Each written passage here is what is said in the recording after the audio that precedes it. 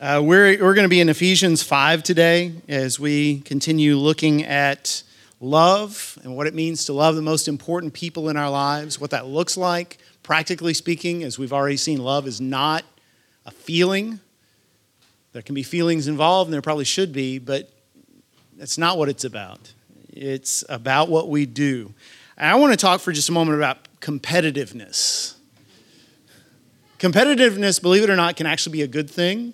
I read about a study this week. They took 800 students and they put them into three groups. The first group, they just told them, hey, go exercise. Second group, they told them, I want you to exercise, but here's a partner we're giving you to be there to encourage you. Basically somebody to say, hey, you can do it. Come on, don't give up. The third group was given a partner, but the partner wasn't there to encourage. The partner was there to challenge. The partner was there to say, hey, run as fast as me. I'm beating you. Hey, you lift more than me. Come on, I'm beating you here. The partner was not an encouragement, was a obnoxious person, right? So guess which group got into the best shape of all? The competitive group did. Yeah, the encouragement's great, but in terms of exercise, if you really want to get into shape, be around somebody who will compete with you, who will challenge you. So that's good. On the other hand, competition can cause some problems. So here's a little true confession from my life. When I was in seminary, I worked as a youth minister at a little country church out west of Fort Worth. And when Vacation Bible School came along, they gave me the job of recreation, because what else is a youth minister good for than playing around with kids, right? So yeah, you do recreation. So one day, my idea for recreation was, let's play Red Rover. I hadn't played Red Rover since I was a little kid. Remember Red Rover? We all stand in lines holding hands and we face each other. Red Rover, let Alan come over. And little Alan comes run and tries to break the chain, right? And if he breaks the chain, he gets to take me back with him. But if he doesn't break the chain, he becomes part of our chain. And you go until the other team is no more. So we're playing Red Rover, and I'm on one team just to make sure everything goes well. And there's this little girl on the other team, and it's been a long time. It's been over 20 years, so I can't remember her name, but let's just call her Muffy. I don't know. So Muffy, you got to picture Muffy. She's like 7 or 8 years old, and she's got this long brown hair, these really, really beautiful brown eyes, and she's wearing this little white lacy dress. You know, the kind that when she spins, it kind of balloons out, it kind of twirls, real cute little girl. And so our team said, hey, let's call her. So it was like, Red Rover, let Muffy come over. And so she takes off running. And you just picture her as she's running. Those little arms are pumping, little tongue sticking out the side of her mouth, and hair bouncing, little skirt bouncing as she runs. It was just the most adorable thing you've ever seen. And then I realized she's running right at me. She's running at me. Now, here's what adults do in that situation. All of you know. Here's what adults do. An adult says, oh, Muffy, you beat me, right? That's what adults do. But I'm a man, okay? And so for some reason, I decided she's not getting through. There's no way. And here's how my friend was the music minister there, and he came out right at that moment, and he said, yeah, I was watching this cute little girl, and she's running towards you, and I look over at you, and I noticed you're right here, and he said, and I noticed this little muscle right here kind of popped out, and he said, oh no. Oh, this is not going to be good. Now, so she hit me, her chin hit my wrist, right? And she just turned a little somersault in the air and landed on her head. So picture her landing head first and the little skirt kind of fluttering down. And I'm immediately on my knees beside her, pleading, please get up, please speak to me, please. And she was fine. But that's an example of competition isn't always a good thing. Competitiveness can be destructive, and especially in a relationship where you are competitive with one of your very favorite people, one of the most important people in your life. If you're in competition with that person instead of in love with that person, then it can be devastating. I don't mean when you go out and you're exercising together, you're playing golf together, you're bowling together. That's fine if you want to beat each other at those things. I'm talking about in life. When your relationship becomes a zero-sum game where I have to win and you have to lose, where we dig in and I am not going to give in on this particular thing. It's sort of like in basketball when your team shoots and you and a teammate are both going for the rebound. You ever see this happen in basketball? Both of you go for the rebound and you cancel each other out, right? Because you're both going for it and the ball pops free and the other team gets it. And that's what happens in too many relationships. We're so much in competition for each other, neither one of us wins. When the truth is, both of us can win. That's the way love should work. So let me give you some examples of what it looks like in a relationship when you're in competition with the person instead of in love with the person. First of all, there's a lot of debate in these kinds of relationships. A lot of arguments, a lot of I need to put my foot down, I need to draw a line in the sand, and it's going to be this way or else. And I can remember when my wife and I were first married, we had a big argument over how to fold the towels. And I can even remember, being 21, 22 years old and thinking as I'm yelling, why am I doing this? I don't even care how the towels get folded. Frankly, I didn't care that the towels got folded. I mean, she could have put them in a pile in the corner and I'd have been fine. But for some reason, I was like, she is not going to have her way. Not about this. No, I am going to fight over this. Guess who won?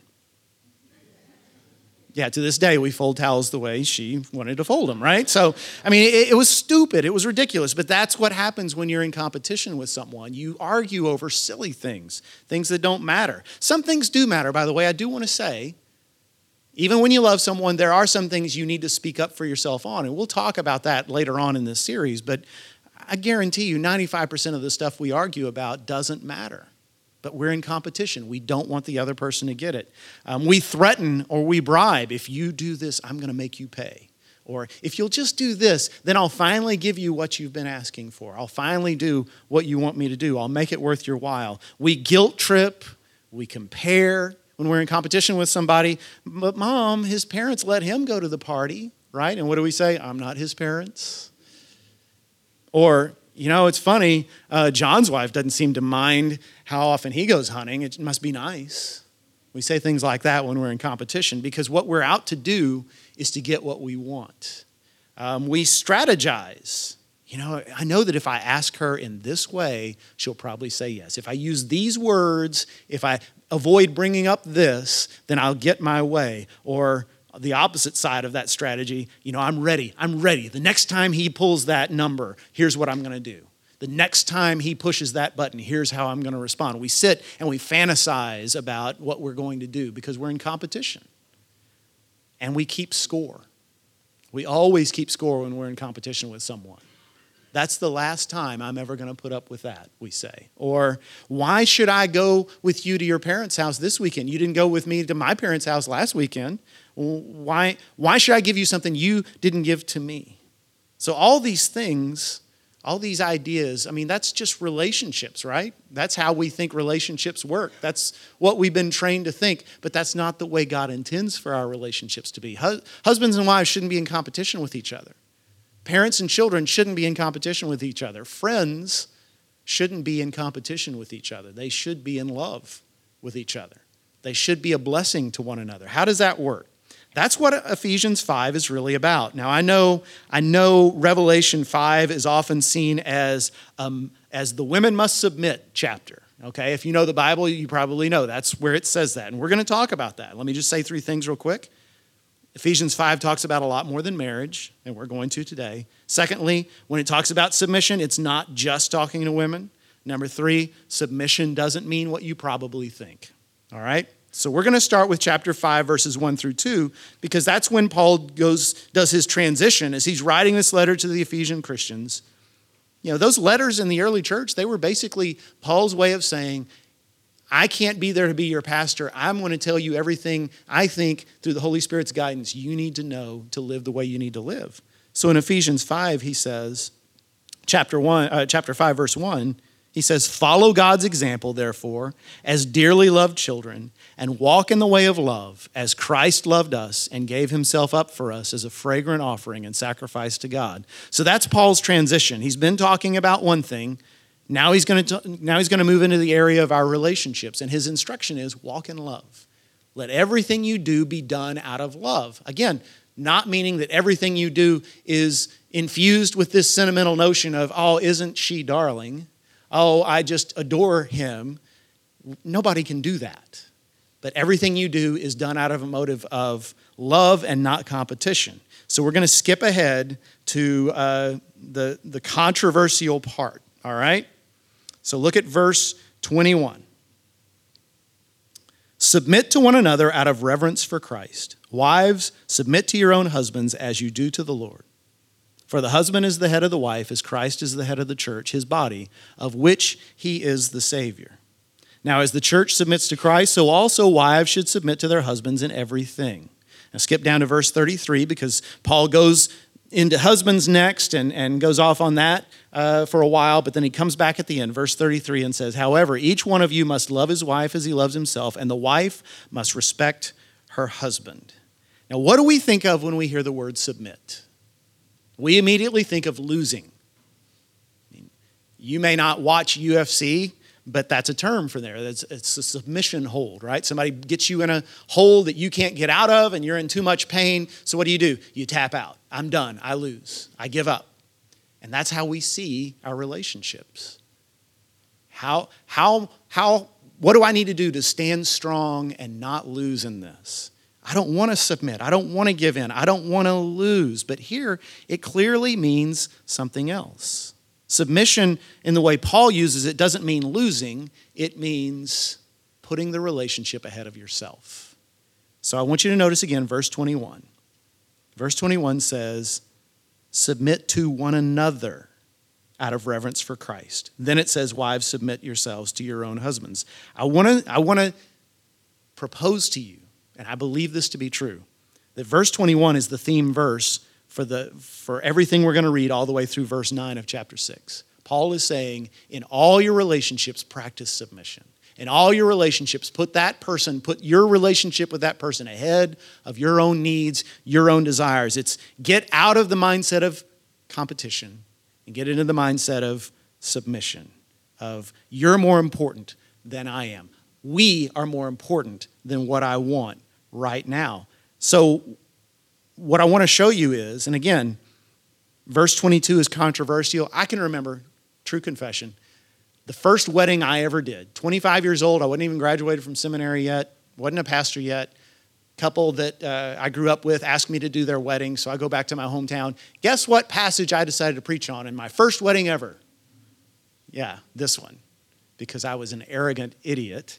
And I thought, well, everybody's going to know it once I explain it. I've been to school. So I got up and I explained it. And it was really funny because there was a young woman that I'd gone to high school with, not the bride, but another young lady I went to high school with, and she came up and she said, why did you preach on that? And I said, well, I just felt led. And she said, I hate that passage. And I said, well, what did you think of what I said of it? And she said, well, that made sense, but I still don't like it. The reason we don't like it is because we see the word submit and we think losing. But that's not what it means. In fact, if you were to read this in Greek, keep in mind, Paul didn't write in verses. He was writing a letter. We came along hundreds of years later and put verses to it. So if you read this in Greek, here's how it would actually read. Submit to one another out of reverence for Christ, wives to your husbands as to the Lord. Paul is not making a special case of wives. He's not saying in everything the wife has to lose to her husband. You know what, ladies? I'll be honest. I wish that's what it meant. I really do. I'd love to be able to tell my wife, who just walked into the room, that she has to lose to me in everything. I would love to tell her that. But that's not what it means. Because think about this for a moment. Women in the ancient world, when Paul was writing, women had second-class citizenship. Women were seen as property by their husbands in many cultures, especially Roman culture, but to some extent Jewish culture as well. Women did not have the right of divorce, men did. Men had all the rights. Here comes Christianity, this Christian message that says in Christ there's neither Jew nor Gentile, there's neither slave nor free, there's neither male nor female. All are one in Jesus Christ. The ground is level at the foot of the cross. Here's Jesus, unlike all other rabbis, he's got women followers following along with him, some of whom funded his ministry. He decides on Resurrection Sunday, he's risen. Peter and John come running into the empty tomb. They look around, they see nothing. They leave, then Mary Magdalene comes, and then Jesus walks up and says, "Hi, Mary." Why didn't he reveal himself to Peter and John? Because he wanted her to be the first. Jesus had this unique, for that time, unique view that says a woman's just as important as a man. And I can use a woman just like I can use a man. And so this revolutionized everything. So imagine being a young woman, a young wife in that culture, and you're mistreated and you're overlooked and you're seen as just a vehicle for producing sons for your husband. And now along comes this message that says, no, you have a unique place in my plan. You are one in a jillion. You are created, custom designed by me to accomplish a purpose. And women are just liberated by this. But what Paul was worried about was that they would say, oh, well, since I'm a daughter of the king, I don't need to worry about this husband anymore. That's my old life. Now I'm someone brand new. And Paul's point is, and he says this in other places too, he says, listen, if your husband's not a believer, don't leave him. You can be used by God to bring him to Christ. So don't leave him. If he leaves you, I don't hold you responsible, but you stay faithful to him. So here, that's what he's saying. He's saying, continue to submit to your husband. Continue to put him ahead of yourself. Just because you're a new believer doesn't mean you're free from these relationships. This is an opportunity for you to show Christ to your husband. Submit to him as you do to the Lord. Now, when it gets into this whole idea of headship, this is where a lot of Christian husbands get all tangled up because they read, for the husband is the head of the wife as the Christ is the head of the church. And they think, well, wait a second. I'm missing out. I'm not calling the shots, and I'm supposed to be the head. That's not what headship means, actually. Because look at the analogy it uses. It uses the analogy of Christ to his people. How did Jesus act when he was here in the flesh? Did he ever walk around saying, I'm Jesus and you're going to do what I say or else? Hey, disciples, you better listen to me. Hey, crowds, you better follow me or I'm going to strike you all dead. No, Christ did the opposite. As head, Christ laid down his life for the people who were sinners, who disrespected him, who got in his way, who frustrated him sometimes. He still gave himself up for them. And that's the point Paul goes on to make when he talks to the husband. So headship doesn't mean having the last word. It means taking responsibility. It means I will do whatever I have to do to help you become what you're created to be. And I'm going to get into more of that in just a moment. But notice in verse 33 when it says, Paul's trying to sum all of this up. And he says, so husbands, love your wives. We'll get into that in a moment. And the wife must respect her husband. Why does he use that term respect? I don't know. I'm not Paul, and I'm certainly not the Holy Spirit, but here's what I think because of what I know about me and about other men. The respect that a woman has for her husband, or lack thereof, has so much to do with how he sees himself. There's nobody on earth, and your husband probably won't tell you this, and he probably goes to great pains to act like he's too strong to be affected by any of this, but there's no one on earth who impacts his own emotional stability, his own self-image, his own confidence in life more than you do as a wife. If you're married, you hold his soul in your hands, not to the extent that you can keep him from heaven, but to the extent that you can keep him from becoming all that Christ created him to be, or you can help him be more than he ever thought he could, depending on how you treat him. Your respect, last week we looked at what is one of the 5 needs of men in marriage? Admiration. They need to know that they have somebody in their corner who actually believes in them. So that's where that submission comes in. If you're in competition with your husband, if he is an impediment to you getting what you want because of his personality or because of his habits or because of the things that are important to him, think about what that does to his sense of self-worth. That drives him lower than he can go. He feels defensive. He feels beaten down. He doesn't want to come home because home is not a happy place. Home is a place where he gets his tail kicked every night, one way or another. But on the other hand, if home is a place, if you're in your relationship with him, he knows I'm going to get built back up when I'm around her because she believes in me. Doesn't always tell me what I want to hear. Doesn't always say nothing but nice things to me. But I know deep down inside she's on my side. I can count on her. She believes in me. She builds me up. She's going to have my back. That is so powerful. Never forget that. That's how mutual submission looks in marriage. And then he gets on to husbands, and this is where it gets rough, okay? Because he didn't say this to wives. He said it to husbands. Love your wives as Christ loved the church and gave himself up for her. Now, very few of us will ever have the opportunity to physically lay down our lives for our wives. You know, we can always envision those scenarios where someone's holding her hostage and we go storming in with, a 2x4 or whatever. That's probably not going to happen. I hope it doesn't. But we do have opportunities every day to put her above ourselves. That's what submission looks like for a husband. It's getting over your pride. It's getting over, I have to be in control. I have to have my way. And saying, God put me into her life to help her become who she was created to be. Notice that's what it says. It says, Christ loved the church and gave himself up for her to make her holy, cleansing her by the washing with water through the word, and to present her to himself as a radiant church without stain or wrinkle or any other blemish, but holy and blameless. That's a beautiful thing right there, because it says that Jesus' gift to himself is us. That ought to make you feel good. But that also is a word to us as husbands. That old saying, behind every great man, there's a supportive woman or whatever, and an astonished mother-in-law or whatever it says. That's a joke. Y'all laugh at that point. So that's not in the Bible, you understand. Yes, a supportive woman behind a man can help him become great. But as a husband, your wife is not just your helper.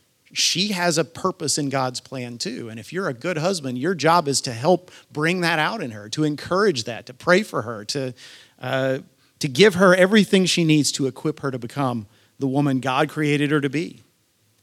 And then look at verses 31 and 32. Verses 31 and 32 say, for this reason a man will leave his father and mother, be united to his wife, and the two will become one flesh. This is a profound mystery, but I'm talking about Christ and the church. What? I think what he's saying is, the purpose of marriage, y'all listen, purpose of marriage isn't to make us happy. If we're happy in marriage, that's great. It should be a byproduct of a godly marriage. But the purpose of marriage is to display to the world God's love. Remember, we talked about it in worship service. What is the image Christ gives us of his return? It's the wedding feast. It's the Lamb taking his bride. Our marriages are supposed to show the world the love of God. So the way it works is the world sees a woman who doesn't compete with her husband, but instead submits to him and gives him everything he needs so that he can become the man he was created to be. And the husband doesn't insist on his way and try to be the boss. And instead, he gets over himself. He gives up his pride to lay himself down for her, to make her into the woman God created her to be. And the world looks at that when it happens and says, how do you do this? Especially when they see us stumble and struggle, and yet we still hold on to each other and we build into each other in this way. And they say, where does this come from? And it points straight to the love of God in Jesus Christ.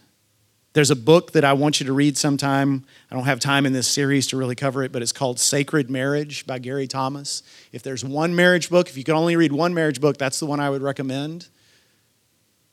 And you might be surprised if you read Sacred Marriage, it doesn't have to do with going on dates and how to rekindle your feelings and all that. Not that there's anything wrong with that, but Sacred Marriage is all about how God uses the marriage relationship to shape our character. And once you look at it that way, then you realize, hey, even the struggles we go through, even the times when we don't agree, even when we're arguing about how to fold the towels, right? God is taking that and shaping me and shaping her. And we're becoming stronger believers because of this marriage. So that's your commercial. So that's marriage. That's submission within marriage. Now, how does it work with parents and children? Verse 6 says, children, obey your parents in the Lord, for this is right.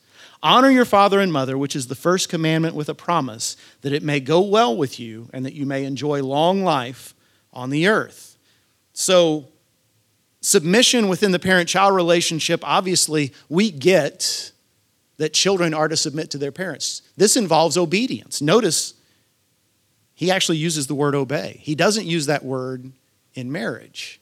And that's why I don't use that word in the marriage vows. I don't say that the wife needs to obey her husband, because that's not what it says in Scripture. It does say children must obey their parents, and it says there's a promise involved. That's in the Ten Commandments. Just for clarification, it doesn't mean that if you're an obedient child and you honor your parents, you're going to live a long life, because the promise wasn't given to individuals. It was given to the nation of Israel.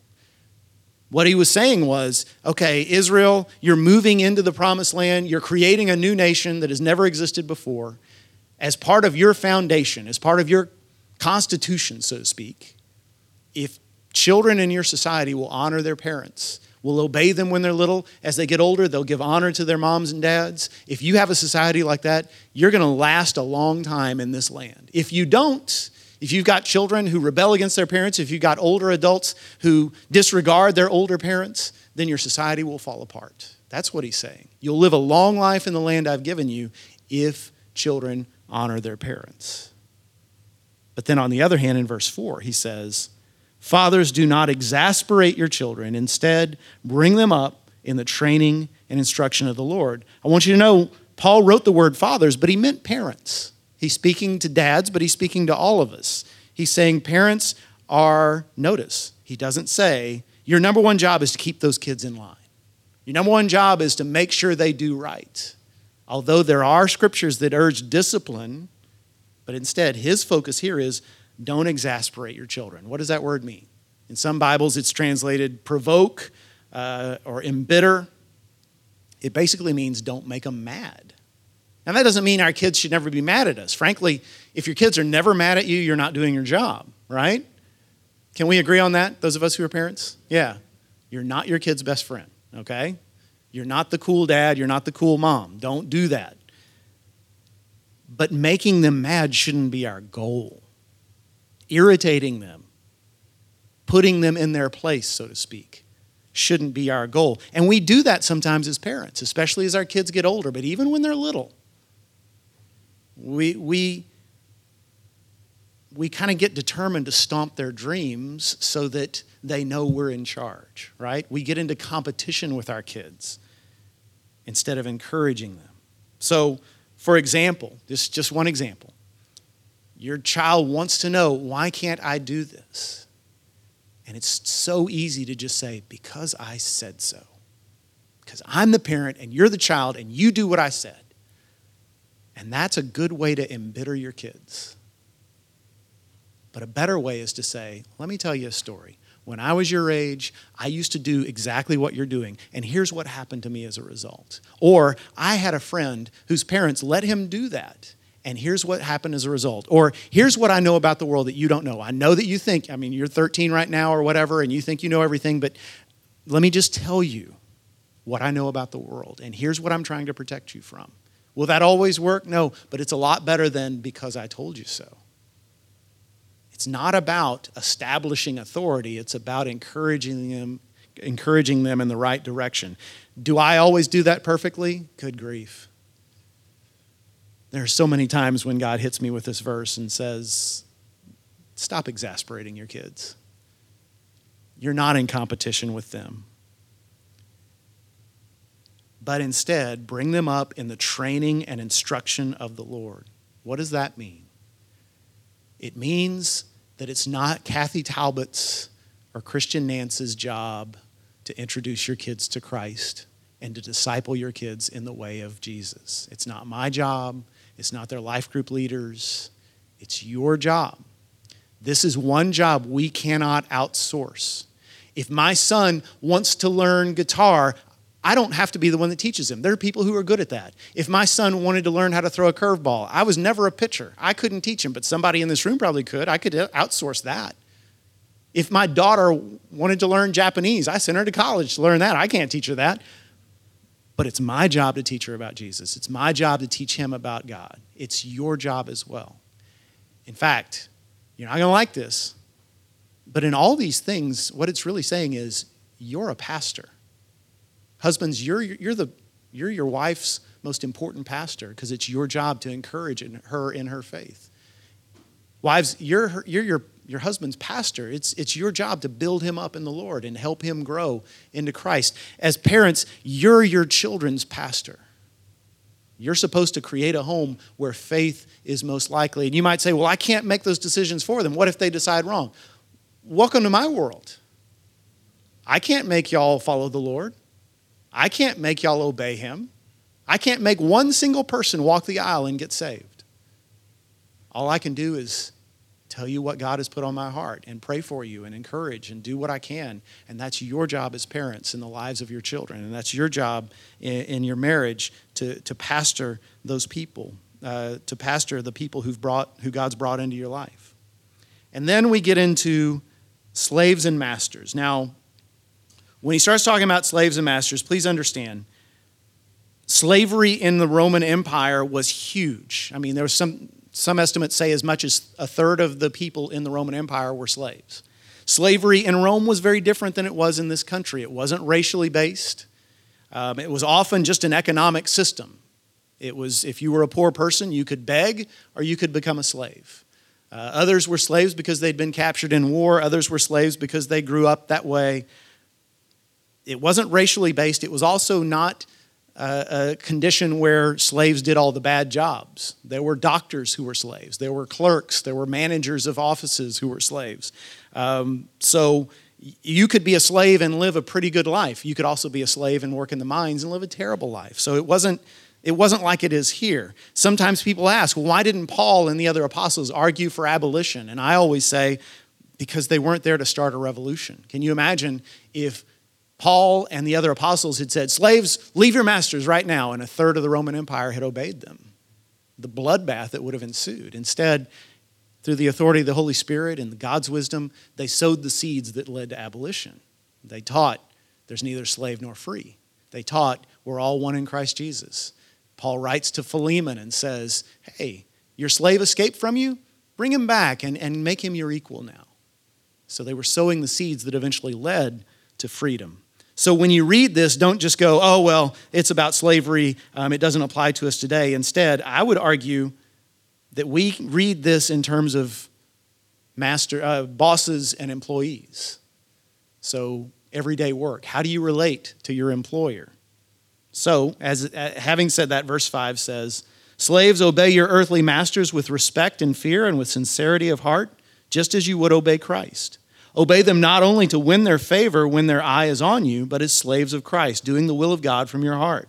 Serve wholeheartedly as if you were serving the Lord, not people, because you know that the Lord will reward each one for whatever good they do, whether they are slave or free. His instruction to slaves is longer than his instruction to masters because there were more slaves in the church than there were masters. But you're going to see in a moment his instruction to masters is pretty strong. So his instruction to us as employees is don't be in competition with your employer. Serve them well. They ought to be able to rely on you. If you're a believer in Christ, they ought to be able to say, I don't know if every Christian is this way, but that one really works hard. And not just when I'm watching him. I know he is really doing a good job. That brings glory to Christ. And Paul knew that would bring some of these masters to salvation. And then to masters, he says, treat your slaves in the same way. Do not threaten them, since you know that he who is both their master and yours is in heaven, and there is no favoritism with him. Now, you can't tell me that Paul didn't have a sense of humor, because he says, don't threaten your slaves. Now I'm about to threaten you.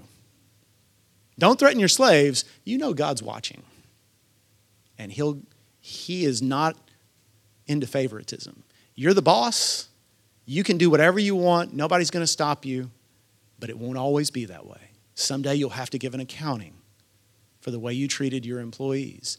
For those in this room who have employees, if you are in a position of authority at your work and people work under you, ask yourself the question, the way that I treat them, is that drawing them closer to Christ, or is that making them angry and making them bitter?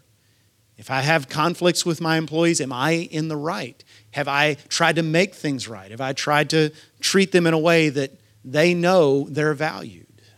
Because God sees. And you may be able to get away with paying them less than they deserve. You may be able to get away with losing your temper on them and taking things out on them. You may be able to get away with treating them in a way that embitters them now, but God will call you to an account.